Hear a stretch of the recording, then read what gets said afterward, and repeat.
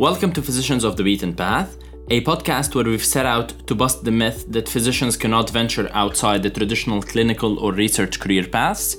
My name is Alex, and I'm an MD pursuing an Oxford Computer Science PhD, Harvard MBA, and a Stanford Bioengineering Master's, and I'm interested in healthcare investing and entrepreneurship. My name's Shad, and I'm an MD and a Harvard MBA student interested in healthcare investing and innovation. Our guest today is Dr. Alex Ding. He is Executive in Residence and Medical Director at the Office of Health Affairs and Advocacy at Humana, a for-profit health insurance company based in Louisville, Kentucky, and is the third largest health insurance provider in the nation. He is Clinical Assistant Professor of Radiology at the University of Louisville as well. Alex holds an MS in Health and Medical Sciences from the School of Public Health at the University of California, Berkeley, and a BA in Economics from the same university. He also holds an MD from UCSF and an MBA from the Wharton School at the University of Pennsylvania.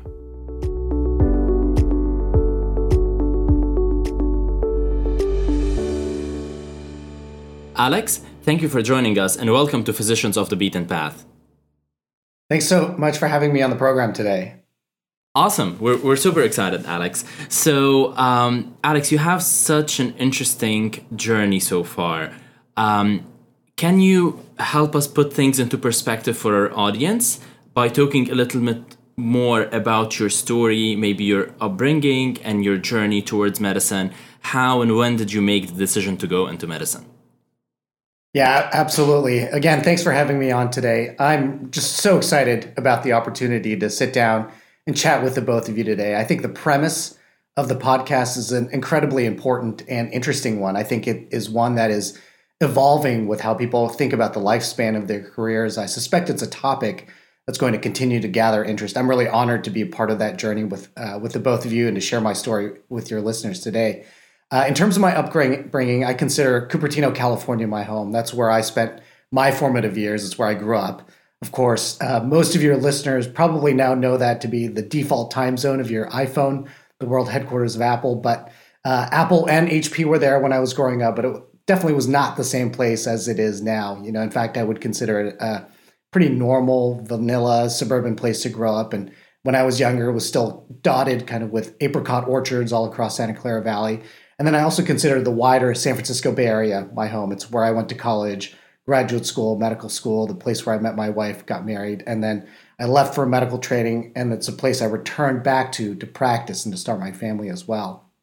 And even though that's where I consider home, I'm actually an immigrant to this country. I was born and spent my early childhood in Germany. And in terms of my journey toward medicine, I think in many ways it was the conventional path most are accustomed to, but I think in many ways there were some detours along the way as well. You know, for me, I've always loved science and been fascinated by how the human body works, and I felt medicine was such an awesome field that combined scientific background, but applied it toward really meaningful problems, and then combined that with the privilege of interacting with people in some of the most kind of vulnerable and poignant times in their lives. And I think that really provides such meaning to that work. And I think that's really powerful. And I think there are very few professions that can truly say that. But, you know, kind of more broadly than that, I really loved understanding how things worked. And as I got older, tried to understand the world, politics, the news, I found that a foundation and a lens of economics really helped me to better understand that. And that's how I got drawn in that direction. And so the problem ultimately ended up for me that, you know, I was academically interested in so many different things. You know, you've got the science, the medicine, but also politics, policy, and business. And unfortunately, you know, the hard thing for me was because I found so many things interesting, you know, how do you pick and choose? And I think I always had people kind of skeptical that I could put all of these things together into a career, which is, of course, why we're now talking. Alex, I love that journey and that trajectory. And I think one of my favorite books is a biography of Leonardo da Vinci. And I think the author makes a very good case as to the point that the source of Da Vinci's innovation and creativity was the fact that he was in so many different spaces and he was able to kind of take innovations from one to the other. And so I think it's actually quite important, and appreciate you sharing that. Alex, just building on that point, you have such a fascinating experience. I mean, you spent time in VC, in medtech, and health policy, in finance as well, and you've had training in public health, in medicine, business, and economics. And so I feel you've touched all the different aspects of healthcare and healthcare systems, which is very exciting. If you can talk us through your decision to kind of pursue the career outside the confines of purely a clinical trajectory, like what was the guiding factors, what's the motivation, and what do you hope to achieve out of that? Yeah, I think that's a great question. And maybe, the answer is there's a little bit of column A in terms of having a strategy, maybe a little bit of column B that I'm just kind of scattered all over the place. And I think it certainly could look like I'm scattered all over the place. And I think, certainly there's a lot of that in terms of just having that ability to explore and to discover, and still perhaps kind of with this mindset of I'm still trying to figure out what I want to be when I grow up. But at the same time, I think it is this type of open mindset and putting myself into opportunities to learn and also be uncomfortable, not being the content expert that I feel like has given me this tremendous breadth of being able to explore different facets of healthcare.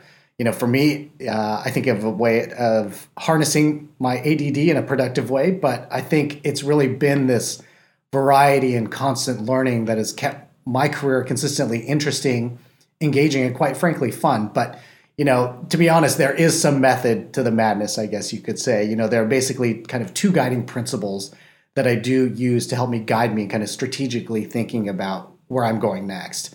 The first is the idea of scalability. So let me just explain that. And I think clinical practice is such a privileged role, and the impact you can have on an individual patient can really be profound. I think the challenge with it is just that it doesn't scale very well. I can only take care of or manage so many patients in a given day. And so I've looked for opportunities to take my medical expertise to different parts of healthcare where the work is able to reach much beyond the clinic walls. And that's how I first ended up kind of with an interest in policy and then technology and then business. I think these are all areas where my desire to improve people's health and to have impact on healthcare just scale much better than clinical practice. The second principle that I follow is really to think about my own knowledge map and to understand of the multiple and varied aspects of healthcare. What are the areas that I have some gaps, and then what can I do to work to fill those gaps? And in fact, that is how I ended up with my current role at a health insurance company. My background was always as a physician, as a clinician. I've always been on the delivery side of healthcare, and so I thought the whole financing side of healthcare, the whole industry of insurance was an area I really did not understand well. And so I purposely made it a point to do something to better understand this whole side of healthcare, which is how I ended up at Humana.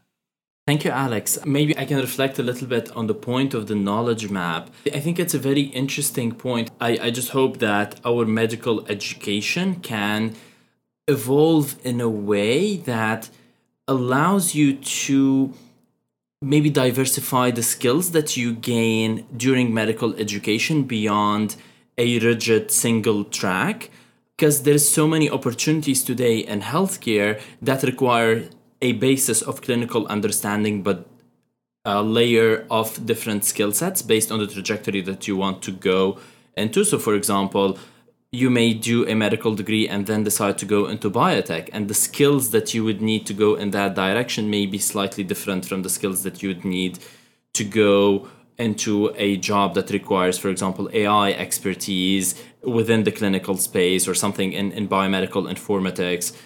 Same applies to, for example, healthcare policy. So I think in one of the recent episodes, we were discussing how the medical degree itself can transform into a platform degree, such as the MBA or the PharmD, where you do that degree, but it doesn't really limit you to a single career path, but it opens up opportunities in many diverse career paths that have like an underlying basis of specific skills. So certainly appreciate your point on that, Alex. Maybe shifting gears a little bit to your experience in the Navy. So you've spent 9 years in the Navy and you held the title of Lieutenant Commander. Can you tell us more about your time in the Navy? Why did you decide to join? And maybe if you can elaborate a little bit on the skills that you were able to transfer between serving the nation by being in the Navy and serving patients by being in the hospital. Yeah, absolutely. As I mentioned earlier, I'm an immigrant to this country and I was naturalized as a US citizen. And, as such, I feel a great debt of gratitude to this country for the tremendous amounts of opportunities that I've been afforded and really how much it's welcomed me and my family and been a place where we've been able to thrive. And as such, I've always felt the need to give back in service, which is one thing I feel like I am able to do as a physician in my day-to-day work, in addition to some of my advocacy work. But representing this country and wearing this country's cloth as a member of its armed forces, for me, was just another manifestation of how I was able to show some of this gratitude. And so, as you mentioned, I served in the medical corps. I was a reservist as a general medical officer for 10 years after I finished my internship, got my medical license, and was primarily based out of Newport, Rhode Island. But interestingly, I think what most people say they learn in the military are things like discipline, situational awareness, preparedness, and that's not really what I took away from my experience. I actually feel like there's a lot of parallels and similarities of that to medical training as well. And I think where I actually picked up all of those things were in my medical training. And I think that translated well into my time in the Navy as opposed to the other way around. However, there is, I think, one thing that a lot of people don't really think about or recognize, but when you do think about it, you kind of know it to be true. The military is a massive organization, and massive organizations have massive amount of bureaucracy. And figuring out to not only kind of navigate through this, to figure out your day-to-day, but even kind of figuring out how there might be different ways and routes you could take to get something accomplished, within such a large organization is really the incredibly valuable skill that I picked up. I think it has served me well in trying to be successful in navigating hospitals and health system bureaucracies. And then, of course, now the massive organization that I work in, which has northward of 100,000 employees. Alex, thank you so much for that. I want to bring here a point from previous conversations where many of our guests have highlighted the point that one of the important skills that they've learned from healthcare and that they were able to transfer into domains outside clinical practice is really the commitment to excellence, and it's the rigor and being able to do the hard work, even if it requires you to stay up late, even if it requires you to sleep a little amount of time. So that dedication to service, and it seems to me it really kind of overlaps with your narrative and with your experience moving from the military to medicine to outside to a career that combines non-clinical and clinical together. So maybe now I'd love to shift the conversation a little bit towards clinical AI. Medical imaging is such a rich medium for applications of machine learning and AI. And certainly, if we look 5 years ago, there was a lot of hype around AI as technology in healthcare, as is expected with any really new groundbreaking technology. And I think it will take us time to understand kind of what are the limitations and to learn how to apply these algorithms effectively. One of the interesting papers that I read recently is by Stanford researcher James Zhu. And he basically took an algorithm that was trained on patient data from one hospital and applied it to another hospital, and there was a drop of 30% in performance. And so he took that 30% and dissected it into the different factors that contributed to that difference in performance. And some of these factors are the different workflows of these hospitals, right? Like different hospitals have different workflows. Some of them are around labeling the diagnosis. So one hospital was making the label of the diagnosis based on pathology, whereas the other hospital was making the label based on clinical only.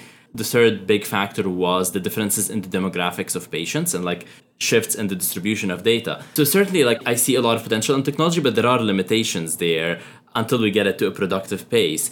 So from your experience as a radiologist and having spent a lot of time in policy and VC, Would love to know kind of what's your perspective in AI and kind of what do you expect to happen in the next 5 to 10 years? How can we, as medical doctors, learn to use the technology in the most effective way possible? And how can medical education perhaps accommodate that?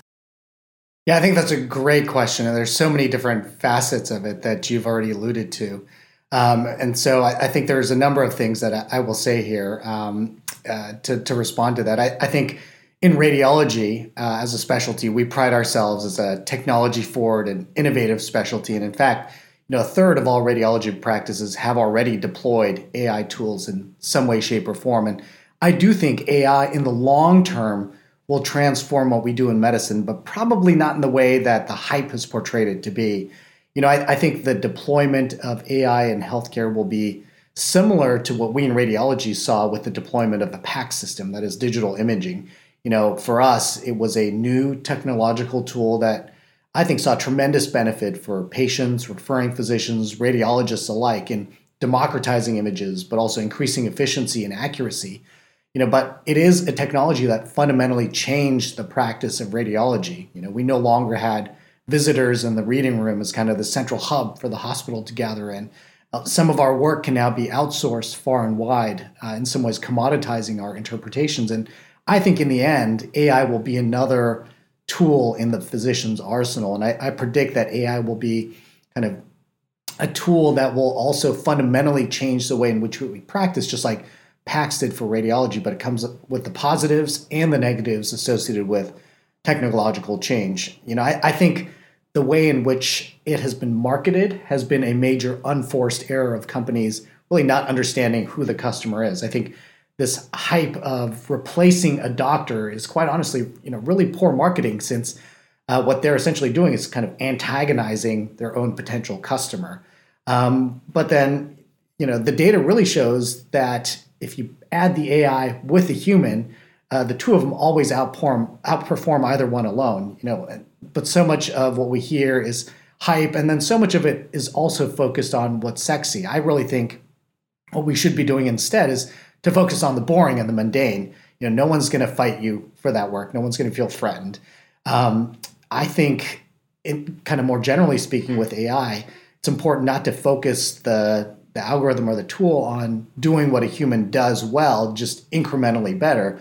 But I think we should actually focus that technology on what humans do poorly or humans don't want to do and focus those applications there. So AI in radiology is already kind of used for any number of clinical uses. It's used to identify pneumothorax on chest radiograph, fractures on X-ray, suspicious lesions on mammography, pulmonary nodules on CT.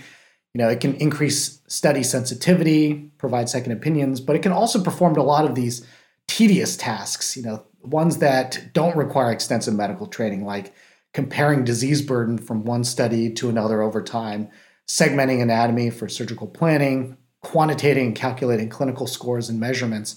And so I think also thinking more broadly than just the clinical applications, it's important to recognize that AI can be applied kind of throughout the entire value chain. For me, it's in medical imaging, but I think anywhere in healthcare, not just kind of at the interpretation phase. So, other areas that we've seen it being used in radiology, just as an example, it helps to identify the best test to order for an indication for a specific patient at the time of order entry. It can kind of modulate the radiation requirements that are needed for image acquisition and can provide quality control feedback for acquisition. It can do smart triaging and prioritization of work lists based on kind of predicted critical findings. It can kind of auto-populate and start to write those reports for you, but it can also do a lot of the back office stuff, like the coding and the billing functions. And I think in order to drive adoption, there are really a couple of things I want to see AI companies understand. One, you've already alluded to, is really understanding clinical workflow. I think the other is making sure that they know how to articulate not only a clinical value, but also a business value as well.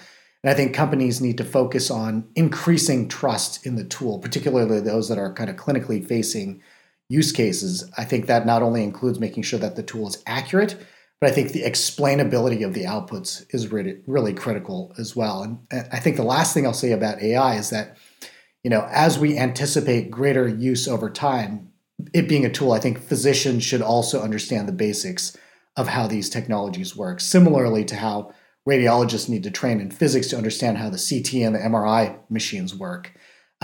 Just as you've mentioned, kind of in medical education and even beyond that formal training, I think we need physicians to learn and understand how algorithms are trained, and more importantly, to understand what those limitations are.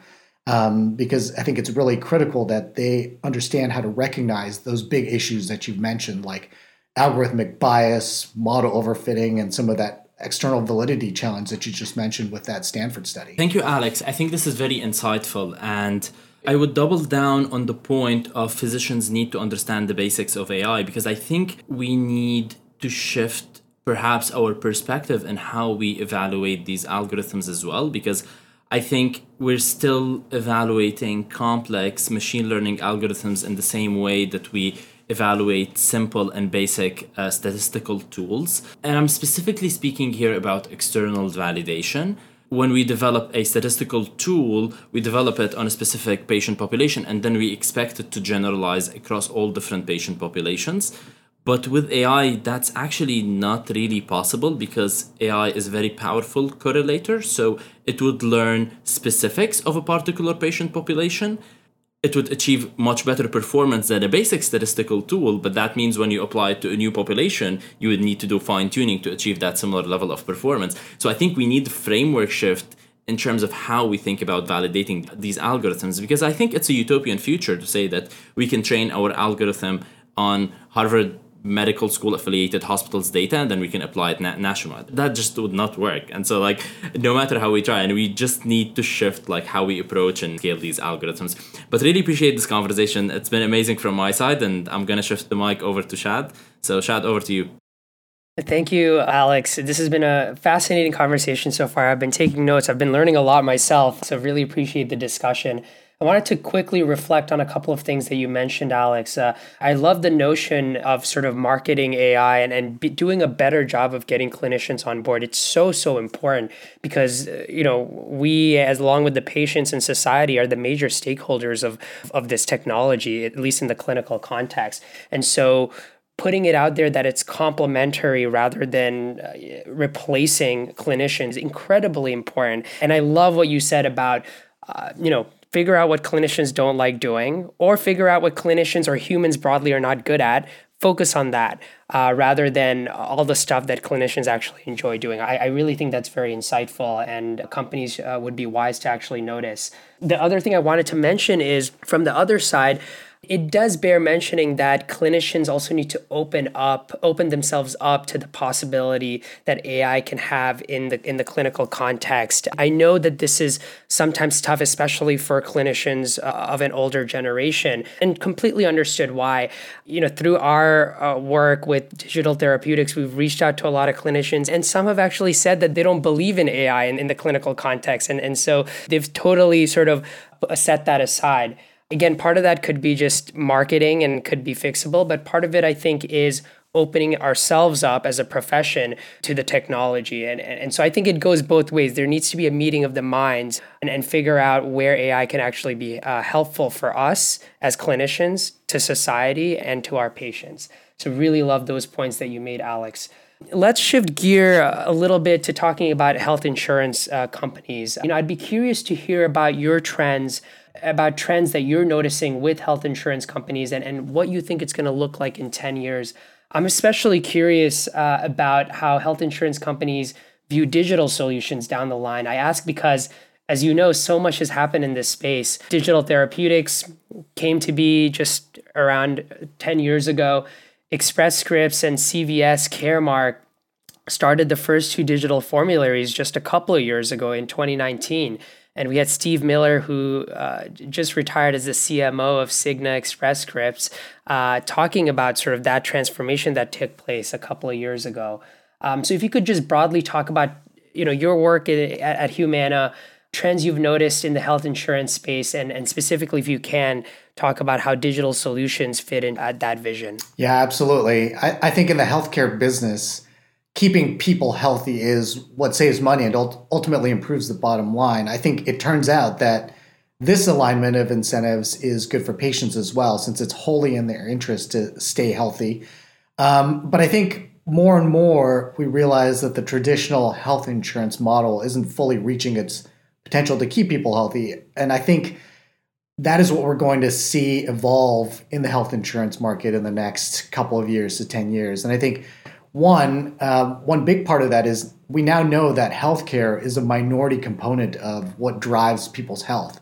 There are so many other social factors that drive health in more impactful ways, including education, income, housing situations, environmental exposures, diet, lifestyles, a number of things. And these are collectively known as social determinants of health. You may hear that term. And I think we'll see greater investment in some of these healthcare adjacent social determinants of health, like diet, lifestyle, healthy behaviors, by encouragement from health insurers. And I think additionally, to further align incentives with patients, value-based insurance design is something that I'm hoping will pick up steam. Essentially, what this does is it makes it easier and cheaper for patients to do the things that they should be doing to keep healthy.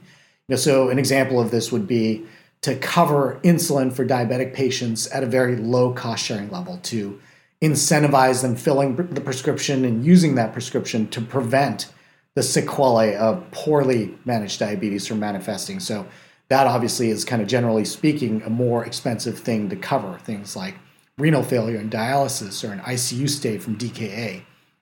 And I think additionally, for too long, insurance companies have had this adversarial relationship with physicians and the delivery side of healthcare. And I think I'm talking about aligning incentives, and to align incentives better between these two entities, I think you're going to see more risk sharing, such as with value-based care and efforts to really change this dynamic to becoming one of more of a partnership.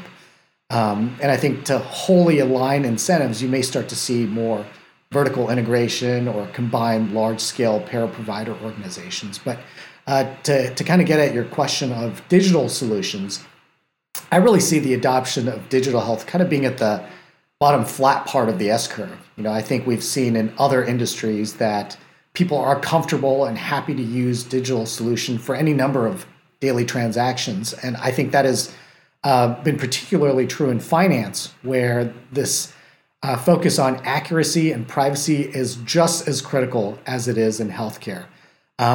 But where I think I see the takeoff of digital solutions in health taking off first, kind of in the short term, is really in some of this mundane stuff, the account maintenance stuff, and then maybe moving on to the experience side of the equation. I think areas that are more similar to how people are already accustomed to transacting in other parts of their lives through digital means. And I think as people get more comfortable with that and kind of develop this trust in digital and health, then we're going to start seeing that we're moving up this inflection, the upward inflection of the S-curve for actual kind of digital therapeutics, medical management type uses. That's very insightful, Alex. I think that's exactly right, because you can sort of intuitively understand that the barrier for digital therapeutics is slightly different than for maybe digital diagnostics or for AI in radiology. How close is it to the patient? Is it actually therapy, or are you optimizing therapy, or is it just diagnosing the patient? And so I think there's a thread there where, as we become more and more comfortable with digital technology a little bit further away from the patient, it's going to get closer and closer and closer to the patient and to providers, eventually culminating in digital therapies. Again, it's never going to replace drugs. It's not meant to. But I think in a certain context, digital therapies, whether it's digitized CBT or serious games, as I'm sure you're aware of with Akili Therapeutics and ADHD, those will become an additional portion of the armamentarium of clinicians to deploy when it's actually needed. So really like that insight there. Wanted to sort of touch base and shift the discussion towards the pandemic right now and some of the work that you've done during the pandemic. When the pandemic hit, Alex, in March or even a little bit earlier of 2020, you were serving as the chief of radiology at a hospital in the Bay Area, as I understand. While that was a chaotic time for all of us, it was particularly traumatizing for healthcare workers and first responders. I worked for the first 6 months of the pandemic in a hospital, often taking care of very sick COVID patients. And so I saw some of it up front. And kudos to you and my colleagues who have worked through the entire pandemic. I mean, there's a lot of burnout there that was associated. And when I was still working, people were talking about healthcare heroes. That seems to have sort of gone away. And now what we're left with is just the tough conditions. I'm curious about your experience there. I understand that after you shared your COVID experiences with some of your business school classmates, a bunch of you joined together to form an initiative called the First Wave to tackle the PPE shortage across the country. Really amazing initiative. And the initiative ended up raising over $200,000 and more than 300,000 masks for hospitals around the country. Can you talk to us a little bit about how that initiative came to be, what problems it was trying to overcome, and what did this experience teach you about the current healthcare system? Yeah, thanks for that question. The both of you went to business school, and so we all go to business school for different reasons and kind of get different things out of it. But I think for me, one of the best things to have come out of business school was this network of passionate, capable, and out-of-the-box thinking people that I get to meet and develop relationships with. And so at the beginning of the pandemic, I was working at the front lines at the hospital. There was so much fear, uncertainty, and chaos, and our supply chains were woefully inadequate to provide personal protective equipment to our frontline clinical staff and patients, and our caretakers were getting sick taking care of COVID patients. And so after talking to my classmates about some of the challenges we were seeing, they jumped in, they took initiative, and they launched this international effort to provide PPE to our frontline staff. The effort essentially started as a fundraising drive, ended up kind of becoming more of a supply chain logistics challenge, and then became an international logistics challenge with not only sourcing issues in light of kind of the sheer limited availability of supply, but also customs and import challenges, and then ended up becoming more of a kind of market maker challenge of us trying to connect the need with the supply that we got. And as you mentioned, this effort was ultimately named the First Wave. It raised more than $200,000, provided more than 300,000 pieces of PPE, and we got that across more than 60 clinical sites and hospitals across 15 states. And this is an effort that I'm really proud of. It's been recognized by the media, even turned into a children's book, interestingly. But the other part of your question, one thing I learned about the healthcare system is really the tremendous amount of stringent bureaucracy that exists that is pretty inflexible, even in the most dire of circumstances. You find obstacles to getting the job done without some sort of regulatory or compliance hurdle. And so for us, it turns out it was actually harder to get the PPE into the hands of the people that needed it rather than getting the PPE.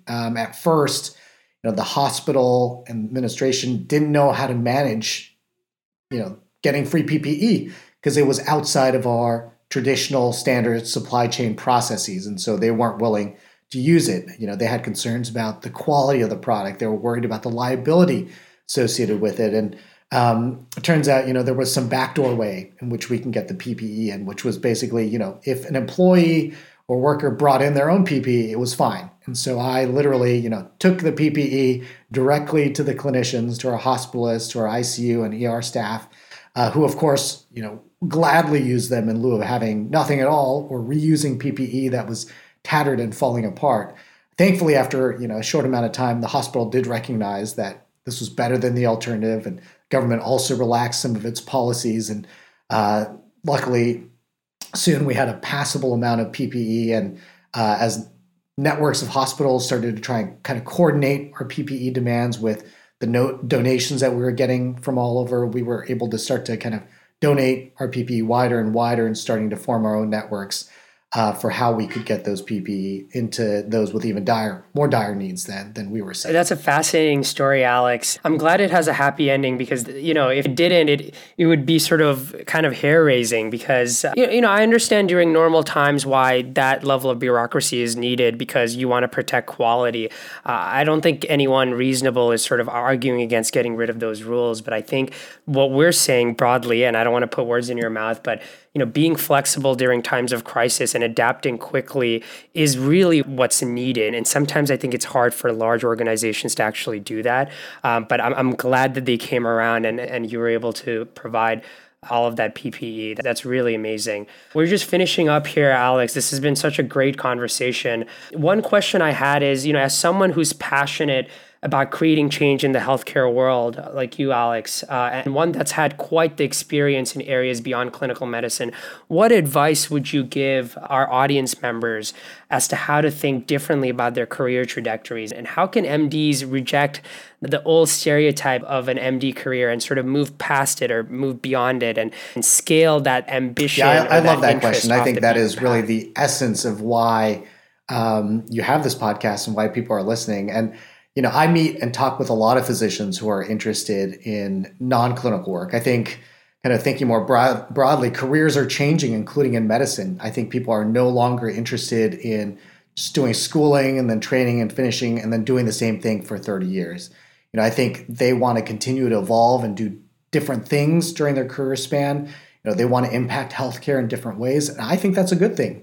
I think we need to do whatever we can to support professional satisfaction and career longevity, particularly given the burnout that we just alluded to. I think to stay relevant, you often need to continue to reinvent yourself even long after your formal training. And I think as a profession, and this goes back to Alex, your point about kind of our educational system, I think as a profession, we really need to think more broadly about what it is a physician can do. And I think part of that process involves us being willing to give each other this permission space and the support in getting outside of that comfort zone of the clinic.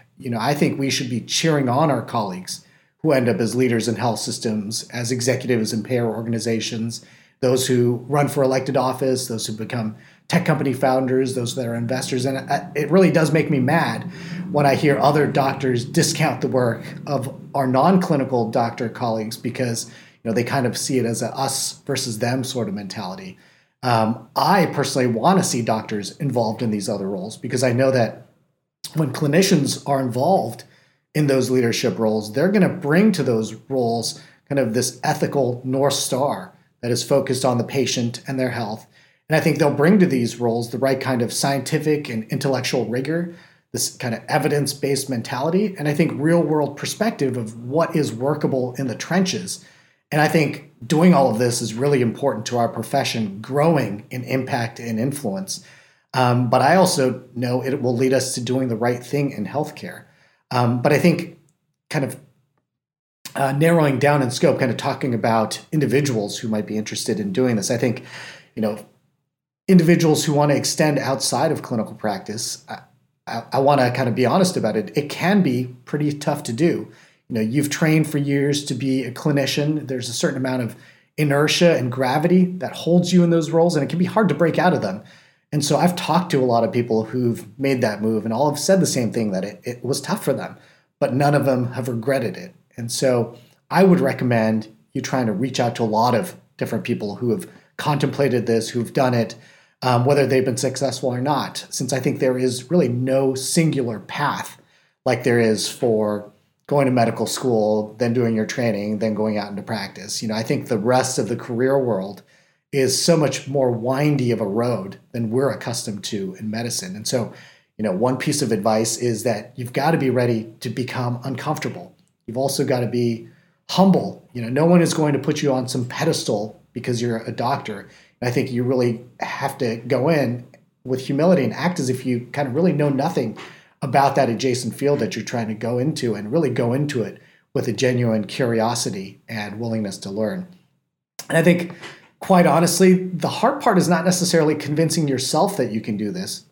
It's actually convincing others that you're someone who can do more than clinical. I think oftentimes that means someone has to take a chance on you. And so I think networking is really important to help facilitate that. I think other times it means doing things to not just learn, but also to signal to the market that you're capable of this non-clinical work. And so I don't think that necessarily has to be something huge. I think even a small step or project is a big signal.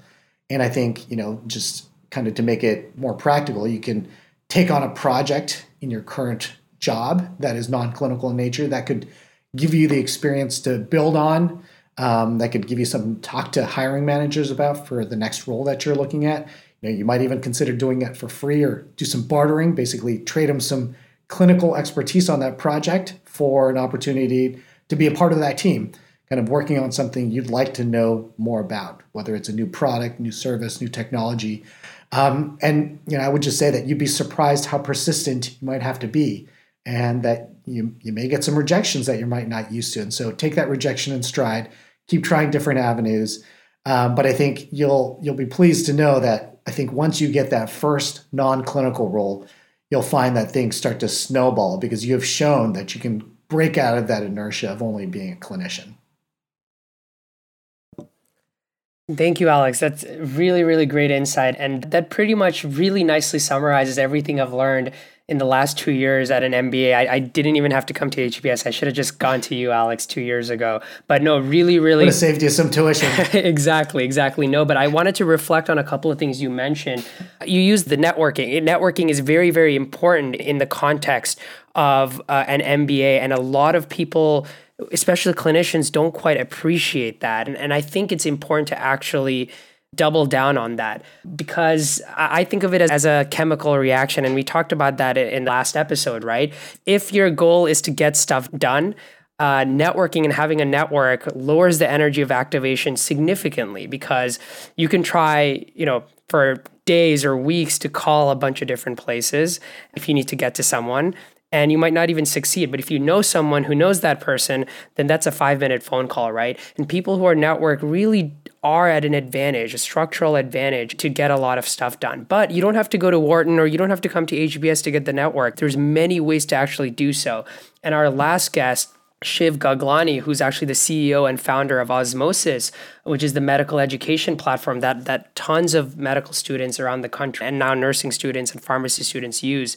He has a very cool mnemonic called CARE, C-A-R-E. The C represents curiosity, A is appreciation, R is remembering, and then E is engaging. He says if you use these 4 different things, use it when you're actually networking. Like, be curious about what other people are working on, reach out to them, appreciate what they're doing. Down the line, remember that they, give you a certain time and pass it forward, and then engage with community. So there's many ways to actually build that network without going to a school or relying on your particular school or anything like that. And the other thing that I wanted to mention is the us versus them mentality that often exists in the clinical realm. I think that's absolutely right. I was talking to a friend the other day who happens to have an MD MBA, and he is a first-year resident now. I won't mention where, but he mentioned that when he was applying to residency, he had to downplay the fact that he had an MBA, because some folks thought that that was actually a crutch, that it either meant that you were going to be distracted, or you were going to come for their jobs, or all these wild, crazy things, because all he wanted to do was just use his MBA to make patients' lives better and just think about the problem from a different perspective. But I think less so, but not a lot of people still appreciate that within the clinical context. So really, really appreciate those points, Alex. And again, this was a truly fascinating conversation. And I just wanted to finish off by asking you, how can our audience members learn more about what you do and follow the impact that you've had? Yeah, thanks again for letting me join you today. Just to go back on your last point about networking and how some people think it might be a dirty word or something that, they don't really think they should be engaging with. And, to that remark, I would say, don't think about it as, quote unquote, networking. Think of it as developing relationships. I think as a doctor, you inherently know how important relationships are, whether that is with your colleagues, especially colleagues you trust for consultation, that you would send your patients off to. But I think also relationships with your patients. You understand how important those relationships are, and that there can be therapeutic value in that. And I think for that reason, don't think of it as networking. Think about it as developing relationships, and how those relationships can be of value to both people that are involved. And so, I'll just conclude by saying, I really appreciate the opportunity to join you today. It's really been fun. I really love to help other physicians figure out how to do what they want to do, and to really experience professional satisfaction, whether that is in clinical practice or something that is non-clinical in nature, or being all over the place like me. I like to share my story and give advice when people ask for it. There isn't necessarily anything that I have for anyone to follow what I'm up to other than my LinkedIn or Twitter pages, which you're more than welcome to reach out to me on. I'm not out for the publicity per se, but I'm always happy to share my perspective. For me, I have found that it was challenging to break out of that clinical mold, and it was really, really helpful to talk with people about how they started their journeys. And so I love to connect, meet people, chat with them, because I have found on multiple occasions, again, it's not networking, it's developing relationships. You never know when you start those conversations. You never know when that might lead to the next collaboration or opportunity. And that to me is super fun and exciting. No, completely agreed, Alex. And what a great note to actually end on. Once again, thank you so much for joining us, and chat soon. Thank you, Alex. Thanks so much. Wow, what a fascinating conversation with Alex today. I really, really enjoyed that, and so many takeaways. But I just wanted to briefly talk about the importance of clinical mentors. We, as physicians, whether we're still in clinical medicine or we've left clinical medicine, some of our earliest and most transformative mentors will be clinical mentors, folks within the hospital setting or the medical school setting. And these folks have an important role to play in the trajectory of our lives. A lot of clinical mentors have a very broad understanding of what success means, and they'll provide advice accordingly. Especially in the Boston, SF, New York ecosystem, you always run into docs who themselves have done really, really interesting things. And that inspires you to want to go off the beaten path, right? To have a broader understanding of what success actually means. Alex talks about scaling impact beyond what you can do by just, seeing patients every day. Again, very, very noble profession and incredibly important. But the scale of the impact can be even more magnified if you broaden your scope of what success actually means. And so clinical mentors can play a very, very important role at that. And not a lot of people, even now, have clinical mentors who are very supportive of us taking the road less traveled. We've talked to some of our guests, who are maybe in their 50s or 60s, who did medical school and residency a few decades ago. A lot of them have said that they didn't have any clinical mentors that supported them. Thankfully, that has started to change, but I just implore the mentors that are out there, or the ones that will become mentors in the next 5 to 10 years, don't impress upon other people what your understanding of success or impact actually means. Try to open yourself up to the different broad domains that we talk about during this podcast. And I think that's happening more and more, but we still have a long way to go. So I just wanted to point out how important clinical mentors can be in all of our lives, and what a strategic role they can play in helping doctors really rethink what it means to be doctors in the 21st century. Over to you now, Alex. Thank you, Shad. That's a great takeaway. And I guess takeaway from my side is around the signaling point that Alex talked about. I think it is a very powerful abstract first principle. And what I mean by that is that it's a principle that is very widely applicable to different situations in life and in business in general. And the idea there is that you can always increase the efficiency of transactions between entities and individuals themselves by reducing the risk of that transaction through external signaling.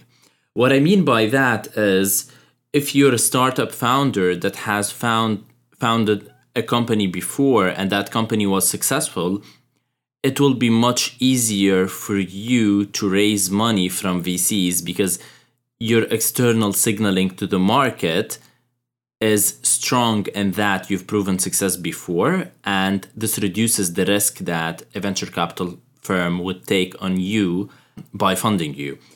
The same thing happens when, say, a physician wants to go outside of the beaten path, because if you want to seek an opportunity that is outside the direct clinical path, someone has to take a bet on you by giving you that opportunity.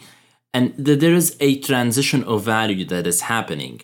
You're promising that entity or that individual to contribute value through your work, and they're promising you back that job opportunity, financial reimbursement, or experience reimbursement. And that transaction includes a risk. And I think it is very efficient to think about how signaling can reduce the perceived risk from their side.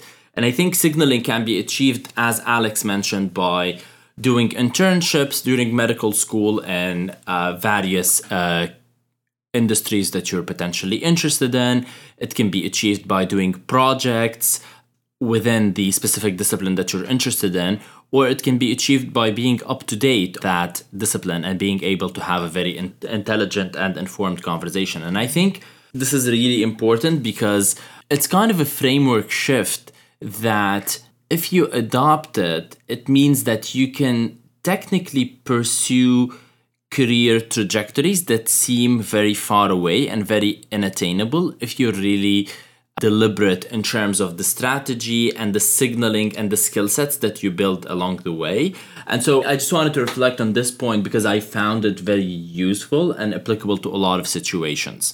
But generally, this was a fascinating conversation with Alex today. For the audience out there, join us for our next episode for more conversations with amazing physicians who've ventured outside of the beaten path. And remember to follow us on social media on Facebook, Instagram, and Twitter at POTBP Podcast, and to catch our latest episodes on Spotify, Apple Podcasts, Google Podcasts, and Amazon Music. And to always get in touch with us, you can email us at physiciansofthebeatenpath@gmail.com or visit our website at potbppodcast.com. And if you have any feedback, any recommendations, any guest suggestions, please do not hesitate to reach out to us. See you next time.